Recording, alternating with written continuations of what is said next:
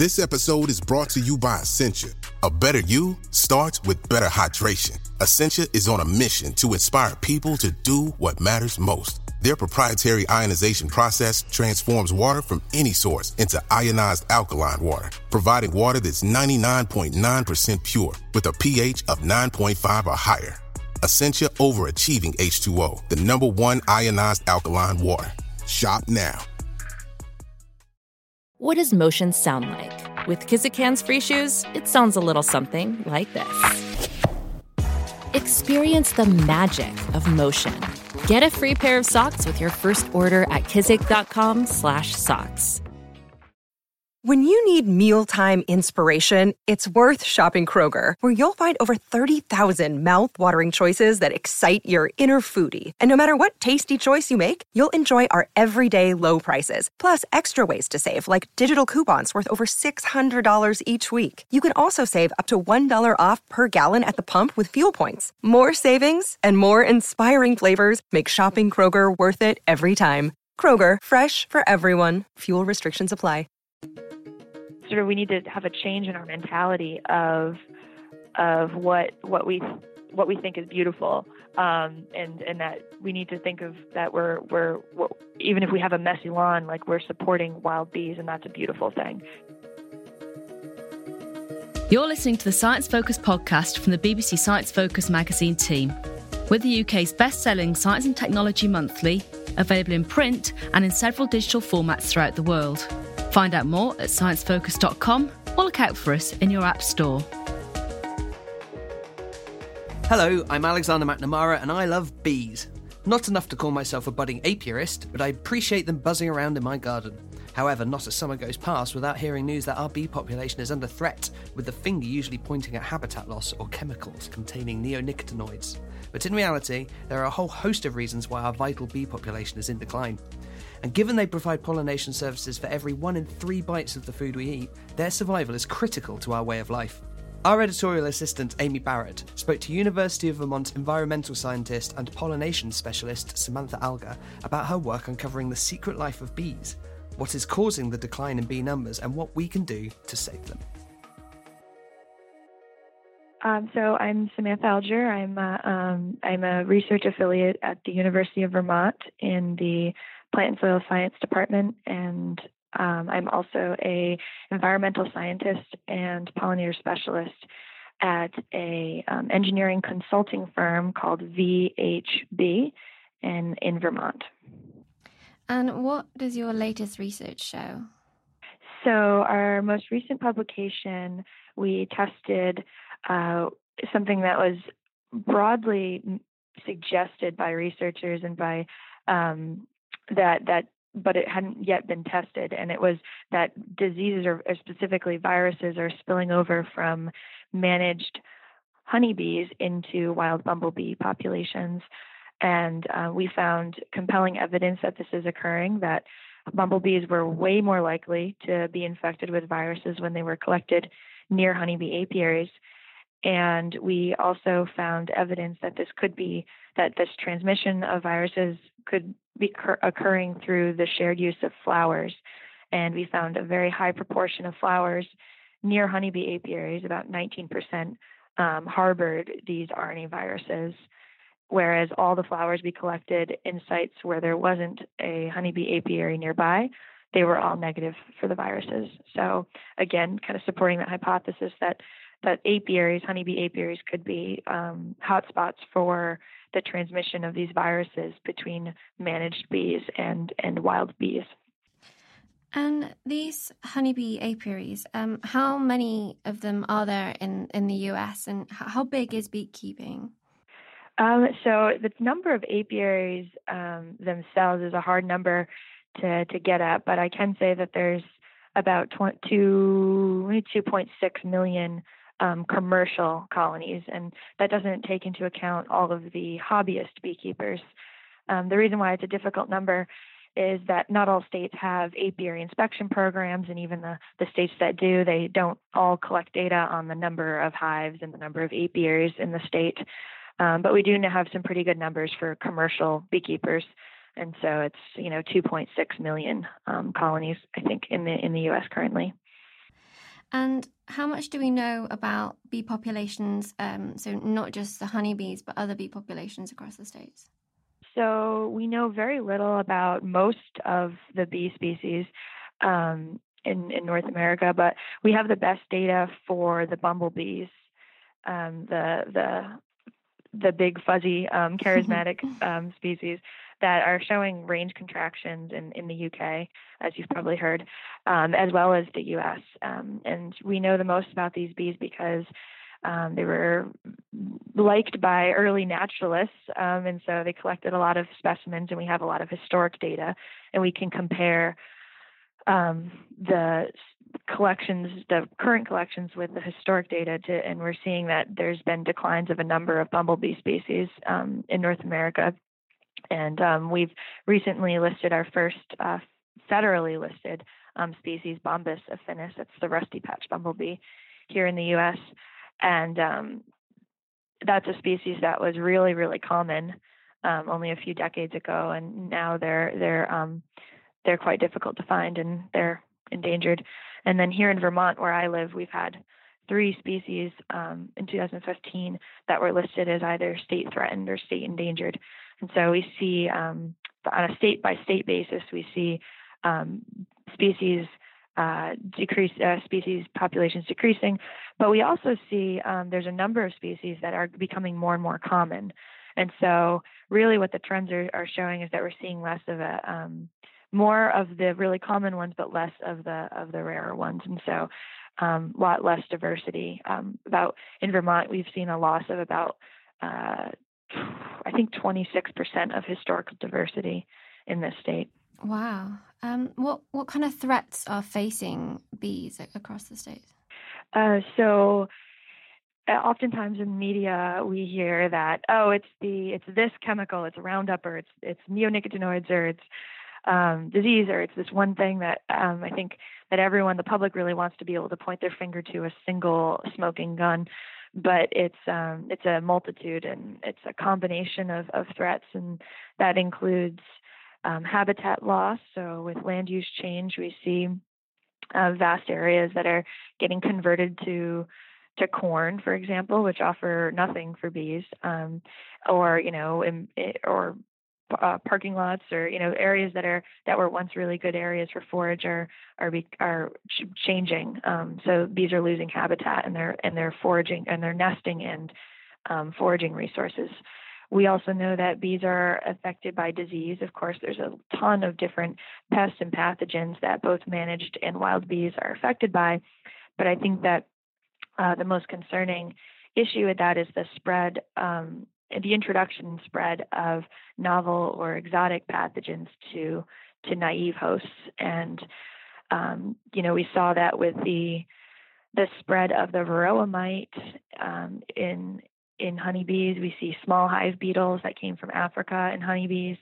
And then of course, Nosema bombi, which we think has been spread from the spread of commercial bumblebee colonies that were sold.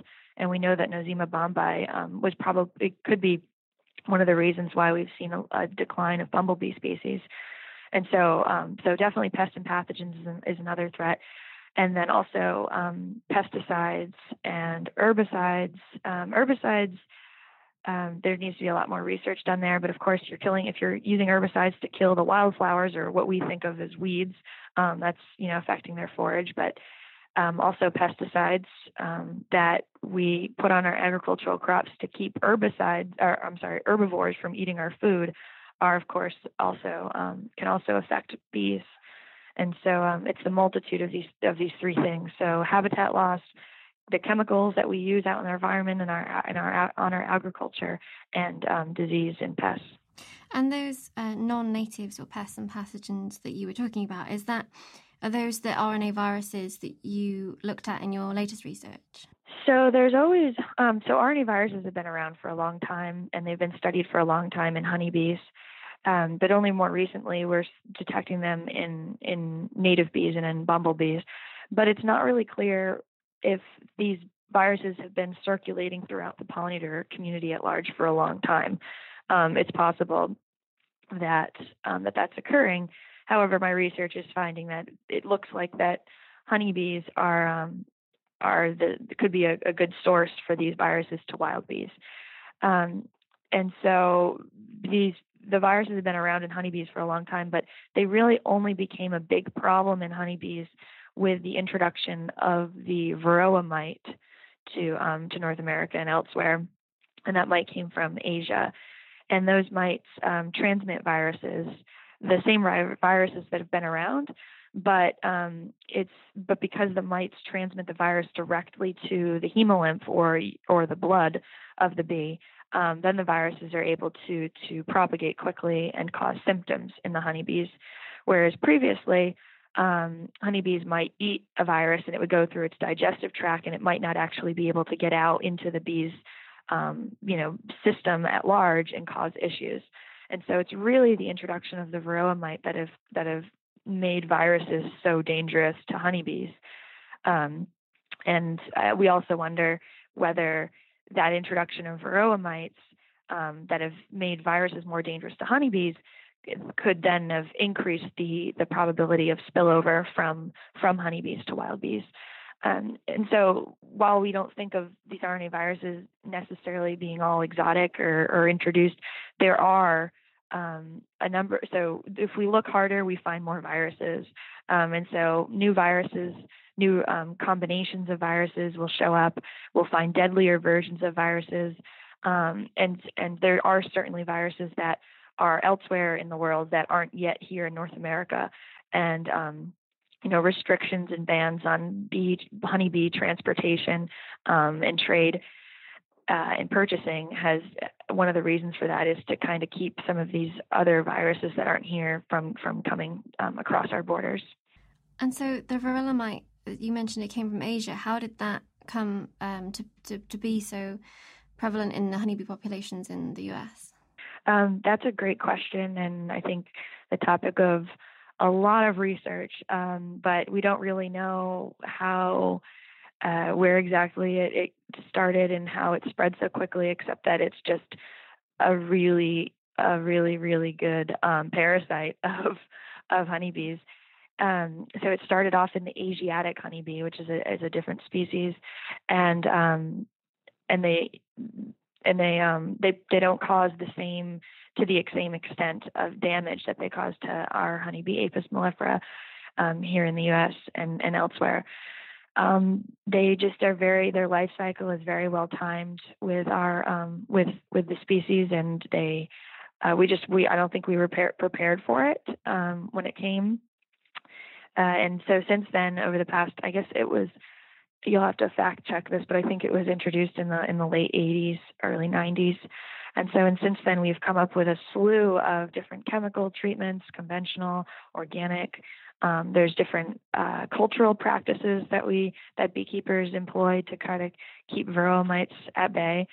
And so those methods have been developed over time and are, in some ways they're working, but we're never going to eradicate the varroa mite. They're here, and it's just a matter of managing. But there is another mite, the Tropolaelaps mite, that's in Asia, and it's right now there's scientists that are studying it and it's showing that that mite also looks to be spreading. And there's an issue. There's concern because the Tropolaelaps mite could actually outcompete the varroa mite should it actually come here. And so I think with what we've learned with the spread and the issues that the varroa mite has caused, we're taking what we learned and hopefully taking precautions now. And there's researchers studying Tropolaelaps in its environment and trying to formulate and figure out mite management strategies already before it gets here. So hopefully we're in a much better place than where we were decades ago when the varroa mite came. And one other thing that we're doing to try to keep the Tropolaelaps mite away is in the U.S. here, we have the National Honeybee Survey.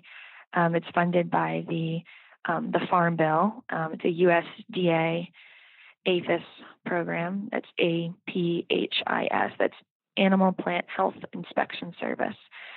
And that program serves to, number one, is to try to detect early the presence of these exotic pests before they become a problem.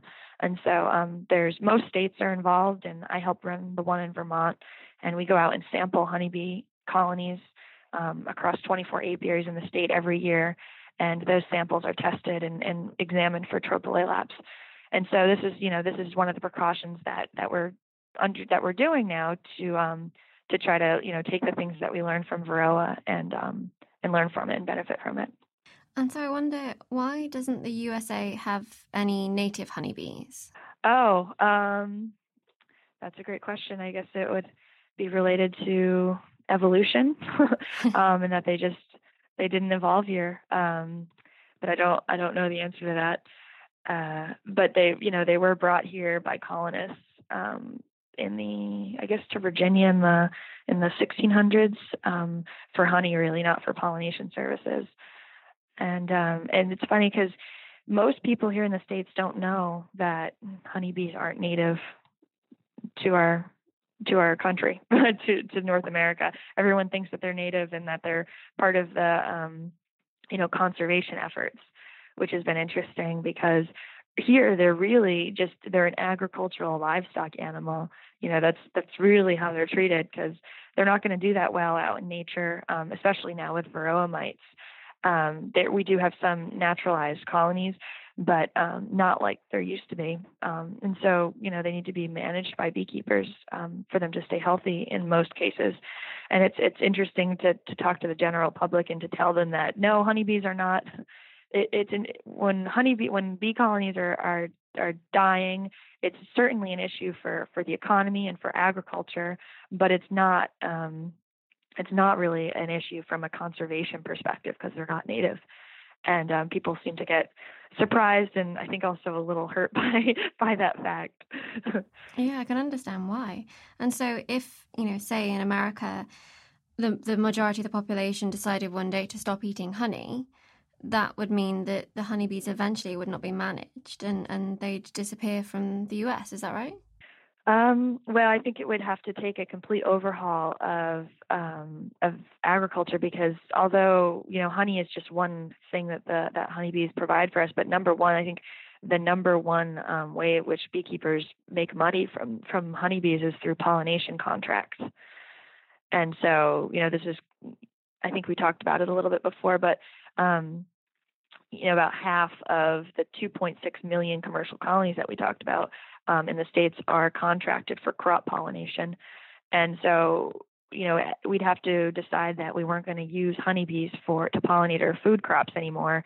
And then, also we're not going to eat honey and all people who are interested in beekeeping are going to stop beekeeping. And then I'm sure that there would be a number of colonies that might exist out in the wild and in tree cavities or maybe in people's houses for a time. But if some pest like tropicolaps gets introduced and people aren't able to manage the colonies in the wild, they might blink out, if there aren't resistant genetics out there in the wild. But yeah, and so in terms of like the overhaul of our agricultural, what that would mean is the way we grow our food in these huge monocultures. I mean, this is like acres and acres and acres of the same crop, as far as you can see. It's just not. Those areas don't support wild bees. There's not places for the wild bees to nest. And although when crops bloom, they offer, a lot of nectar and a lot of pollen, but it's in a short period of time, maybe a couple weeks. For almonds, it might be 3 weeks. But then after they bloom, if there's nothing else around for them to eat, it's not going to support a robust wild bee community in that area. And so farmers can't take advantage of the free pollination services that wild bees provide because it just isn't the habitat for them. And so to say we're not going to utilize honeybees for crop pollination would mean we're going to have to completely change the way that we grow our food to support wild bees, so that way farmers can still get the pollination services to their crops that they need to produce the food to support our growing population. So can you tell us a bit more about how beekeepers and farmers work together? How do honeybees come into that pollination? Yeah, so beekeepers, they'll manage, sometimes thousands of honeybees, the big commercial beekeepers, and they have brokers involved and truck drivers involved, and they, through a process of brokering, and they sign on contracts with these growers. So, for instance, let's talk about like almond growers, for instance. And they will contract a number of colonies to the almond growers for the period of almond bloom, and I think it's around $100 or $200 a colony, somewhere around there, that they'll get for bringing their bees to the almond fields. And so they'll, truck drivers will put hundreds of or thousands of bee colonies on trucks and bring them out during that one period of time of almond bloom. And for almonds, each acre of almond requires an average of 2 honeybee colonies. So it's a lot of colonies in a very, in an area. And so for the almonds, for example, almonds require about 1.5 million honeybee colonies during that month-long bloom. So when I say there's 2.6 million commercial colonies, about half of those are used for crop pollination, and pretty much all of them spend time, those 3 weeks, pollinating almonds. But then for beekeepers who are really on the road all the time with their bees, they'll go up to Maine for blueberries, they'll go down south for watermelons or cantaloupe or squash, and so they'll spend most of the year on the road just trucking their bees around from one crop to the next. Wow. And do we have to use honeybees for that? Could we keep apiaries of other species, other pollinators? Yeah, so the honeybees are really the most efficient bee for doing this and such. I mean, when you talk about how many bees you need and how big of these fields are, you can't house and transport native bees in that kind of quantity. Like a bumblebee colony might be a couple hundred individuals, and they don't overwinter as a colony. So there's an issue where you'd have to be starting out every single year. You have to start out with a new colony each year. And most of our wild bees are solitary species. And so, I mean, they are done. Like we have alfalfa leafcutter bees that are really good at pollinating alfalfa for seed. We've got blue orchard mason bees, which are really good for pollinating some crops. So it's done, but it's usually done in a much smaller scale. But if you need a huge number of insect bodies for a very short period of time, it's honeybees that are getting utilized. But for some crops like tomatoes, for example, and greenhouse crops, bumblebees are the primary pollinator that farmers will use inside greenhouse crops because they do pretty well, and it doesn't. But so you can buy commercial bumblebee colonies, but that's a whole other issue. As soon as you start producing insects or anything at a commercial scale, there's always an issue where you have high densities.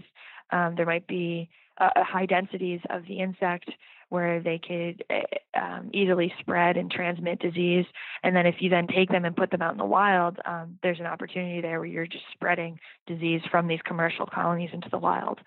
And so anytime you try to take an animal and then try to domesticate it and farm it, there's all these issues that come along with it.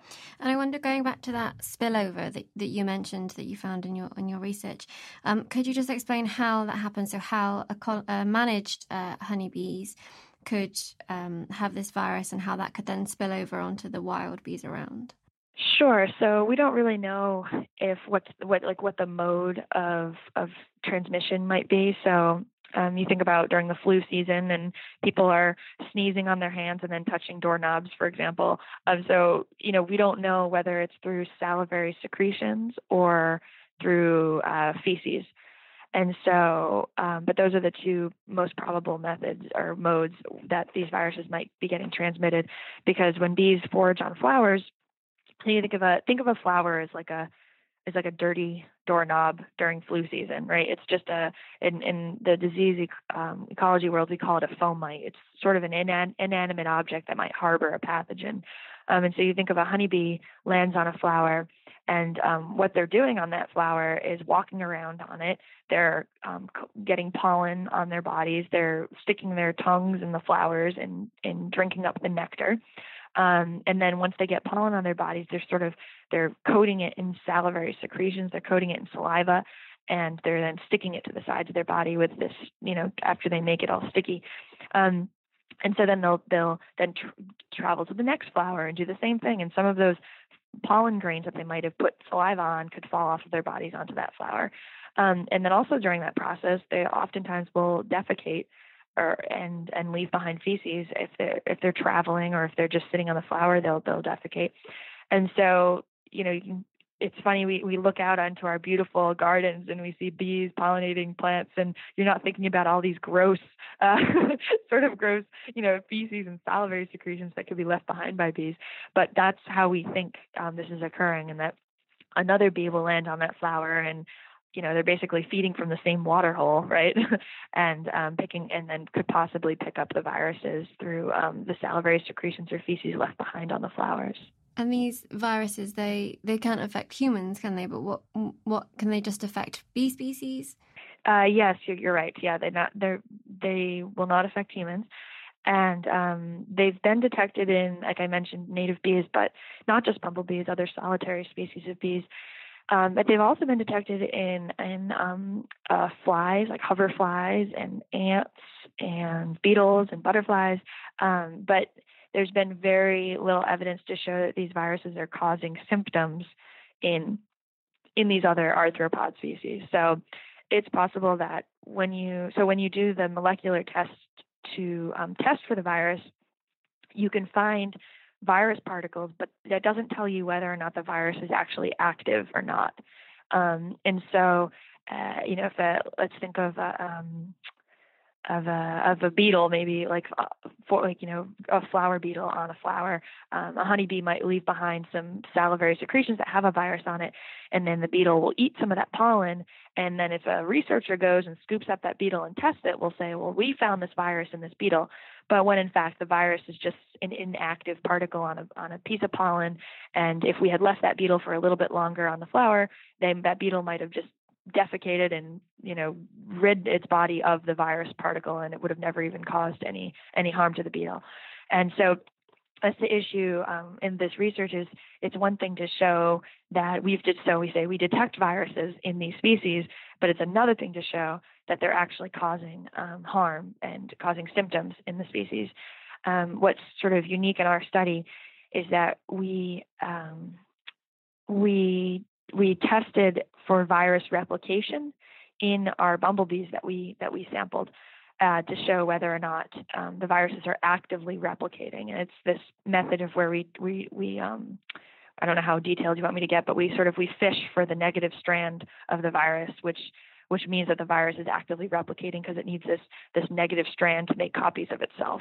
And so if you find this negative strand, it means that the viruses are replicating. And so we did find, in fact, that these viruses were replicating inside the bumblebee host, and we found replication was more likely, I think, just in deforming virus when the honeybees were collected when the bumblebees were near honeybee apiaries. And there's been a number of studies that have looked at the effects, or really not a number, just a handful of studies that look at the effect of these viruses on other bee species, not really the larger arthropod community. I haven't seen much for that. And they found that deforming virus looks like it might cause wing deformities in bumblebees as well as honeybees. Israeli Q paralysis virus looks like it also causes mortality, mortality in bumblebees as well as honeybees. But we know that the viruses can replicate inside the host, which means that they're able to switch hosts. But we know very little about what symptoms they might cause in other bees besides honeybees and other insects. Is that something you're likely to look at next, or what would you like to focus on next? Yeah, so that's there's a huge gap there. It's a little difficult to study that because you have to purify virus in a lab, and then you have to feed the virus to colonies that you bring into the lab. And part of the issue when you are doing this work is you don't know whether the bees that you're feeding are already infected or not. And we tried to do a study like this in the past where we tested the effects of these viruses on bumblebees. And when we ordered the commercial bumblebee colonies, they already came infected with the viruses that we were studying. And so there's another issue right there, is that these commercial bumblebee colonies could be, the commercial suppliers are feeding bumblebees in the lab. They're feeding them pollen that was collected from honeybee colonies. Now, with everything now about how viruses are on pollen particles, this would be a really good way to infect a bunch of bumblebees. And then if these commercial suppliers are then selling their bumblebee colonies to farmers to pollinate different crops, they could be also spreading the viruses that way. So it might not be just from honeybees; it could be from commercial bumblebees that are being fed honey pollen or honeybee pollen. So that's sort of an issue with doing the studies. But yes, I definitely would like, as a next step, to look at the effects of these viruses on bumblebees and other bee species. Another big step for us is to try to demonstrate the transmission route of honeybee to flower and flower to bumblebee, because the field study we did is very compelling evidence that this is occurring. But just because we find these patterns out in the environment doesn't mean that it's definitely occurring, right? We have to take this into a controlled setting and demonstrate that honeybees will leave behind viruses when they're foraging, and that bumblebees will pick up those viruses and then become infected, to really nail down the transmission route. And that's something we're working on, and we've actually done most of the experiments and are writing up the study right now. And why did you personally start studying bees? So I was, I was a business major as an undergrad, and then I had an opportunity to study tropical ecology and conservation in this program abroad, and learned that about social insects through a program through an independent research project on army ants. And realized that you could be a biologist and you can study insects for a living, which was ludicrous to me, who grew up in a household where you could be a doctor or a lawyer, or I didn't know that these things existed. And I knew I was interested in conservation, but I wanted to focus on my efforts on something that was important for not just for conservation, as in a tree hugger kind of way, but also that's important for humans. Because that's where really the rubber meets the road, and you can make changes if people feel like it's an important initiative. And so, with my interest in social insects, I found that bees you need them for 1 of every 3 bites of food that you eat. They provide pollination services for most of the food that we eat. And so the connection there was really strong. That it's good for conservation, for wild bee conservation, but also it's important to humans. I think when we think of saving the bees, we often actually think about honeybees. Should we start really focusing our efforts onto other types of bees? I think we should definitely broaden our efforts onto other bees. I think there's a lot of I think that it'd be nice for people to understand that it's 2 separate issues. However, the fact that the public and conservation initiatives have focused so much on honeybees. They're charismatic. People know what a beekeeper looks like, and people know how bees are kept on this incredible comb and this hexagonal structure. It's all very charismatic, and people understand it. Whereas if you try to talk to people about a solitary bee that lives underground and they nest in these little tiny holes, it's difficult for people to take hold of that and feel like they're connected to it, and to try to make changes based on this bee that's different, a bee that they never even considered being existing. That it might be green or blue, and so I think that in some ways the conservation efforts for native bees have really benefited by the public's attraction and connection with the honeybee. But it can get a little bit off a little bit, because if all of the effort is focused on the honeybee, then we're missing the vast majority of species in the world. There's 20,000 species of bees in the world, and if we're finding that honeybees are causing problems for wild bees through the spread of disease or through maybe competition on flowers, that's a difficult thing to show, but people have tried between honeybees and wild bees. Then we're sort of we're missing the effort, the opportunities to make strides towards helping the wild bees. It's a real shame that, like you say, the solitary bees, because they don't seem to offer any benefit to humans, that we're not as worried about them. Well, I wouldn't say that they don't offer benefit to humans. They are fantastic pollinators of crops. It's just a matter of making sure that there's the habitat to support them. So in Vermont here, we're pretty rural. Our farming community is structured in such a way that the farms tend to be pretty small, and we have a lot of wild habitat around in between farms.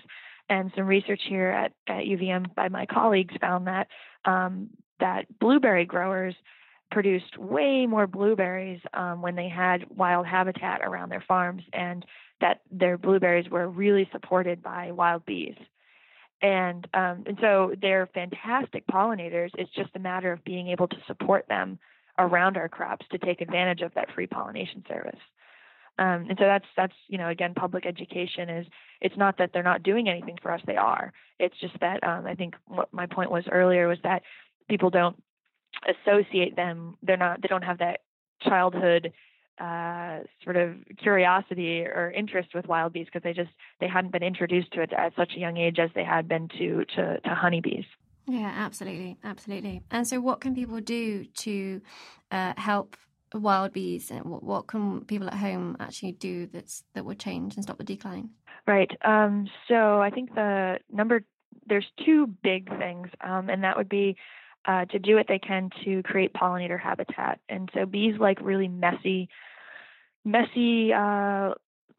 fields. We're talking about like trees that have died, that are still standing, and they have holes in them.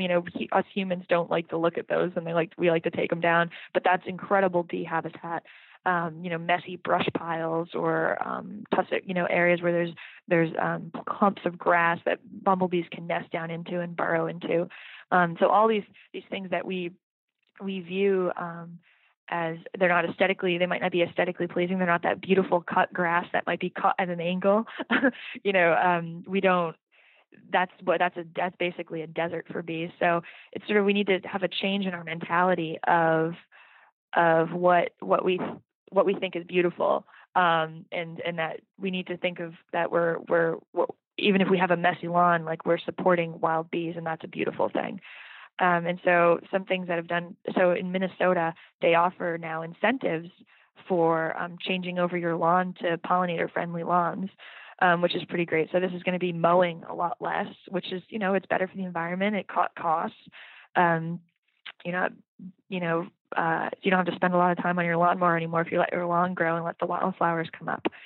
And the other big thing, besides, changing how you look at nature and what we, in our lawns, and creating nice habitat and planting flowers for bees. Besides that, the other big thing is to avoid using pesticides and chemicals on our home gardens. And I think in Vermont here, we just passed a bill that restricts the use or the purchase of neonicotinoids to homeowners. Now, while most of neonicotinoids are being brought in through treated seeds, so through treated corn or through treated soybeans, I think it's been found that homeowners tend to use, they're not necessarily trained how to use pesticides or how to apply it or when to apply it. And so while it's not really the vast quantity of how these chemicals are being used, it's the most oftentimes the way that they're being misused. And so Vermont has restricted these and getting them off the shelves of places where, like hardware stores, where homeowners can purchase them, because they're really not necessary. I mean, they're being sold so that people can spray their rose gardens, and they're just incredibly harmful to pollinators and to insects in general. So cut down on using so many chemicals, and then create some nice pollinator habitat. And then also supporting organic agriculture and small farms that, are doing their best to grow plants in an ecologically friendly way. And it's funny, I think being in this position of a bee researcher and an advocate for bee conservation, a lot of people come up to me and say, I'm thinking about becoming a beekeeper because I want to just help save the bees, or I want to do my part, so I'm going to become a beekeeper. And, based on our discussion this whole time, you'd see why that's such a disconnect. It's like, I said this somewhere before, it's like being interested in wanting to do something for bird conservation and then saying you're going to become a chicken farmer. It's just, it's no, honeybees are not native in their agriculture. It's great. It's great you want to take on that hobby, but the issue is, if you're not going to do it, beekeeping is a lot of work. It's a lot of effort. You have to do a lot of things to keep your bees, pathogen free. And if you're not willing to put in the effort, you actually could be causing harm to your own bees, to maybe your neighbor's bees, and now we're seeing to the pollinator community at large if your pathogens are spilling over. That was environmental scientist and pollination specialist Samantha Alger on the threat facing our bee population. If this episode left you buzzing for more animal chat, then tune in next week when we talk to paleontologist Ross Barnett about the impressive mammals that lived during the Pleistocene. If you fancy something a little more sciencey, we have more than 100 more podcasts for you to take your pick from. So subscribe wherever you listen to your pods and leave a rating or review. That way we can produce more and better podcasts in the future. Otherwise, grab a copy of the latest BBC Science Focus magazine, which is packed full of features, interviews and other fun facts. This month, we're investigating the surprising science of self-control. Thank you for listening to the Science Focus podcast from the BBC Science Focus magazine team. We're the UK's best-selling science and technology monthly, available in print and in several digital formats throughout the world. Find out more at sciencefocus.com or look out for us in your app store.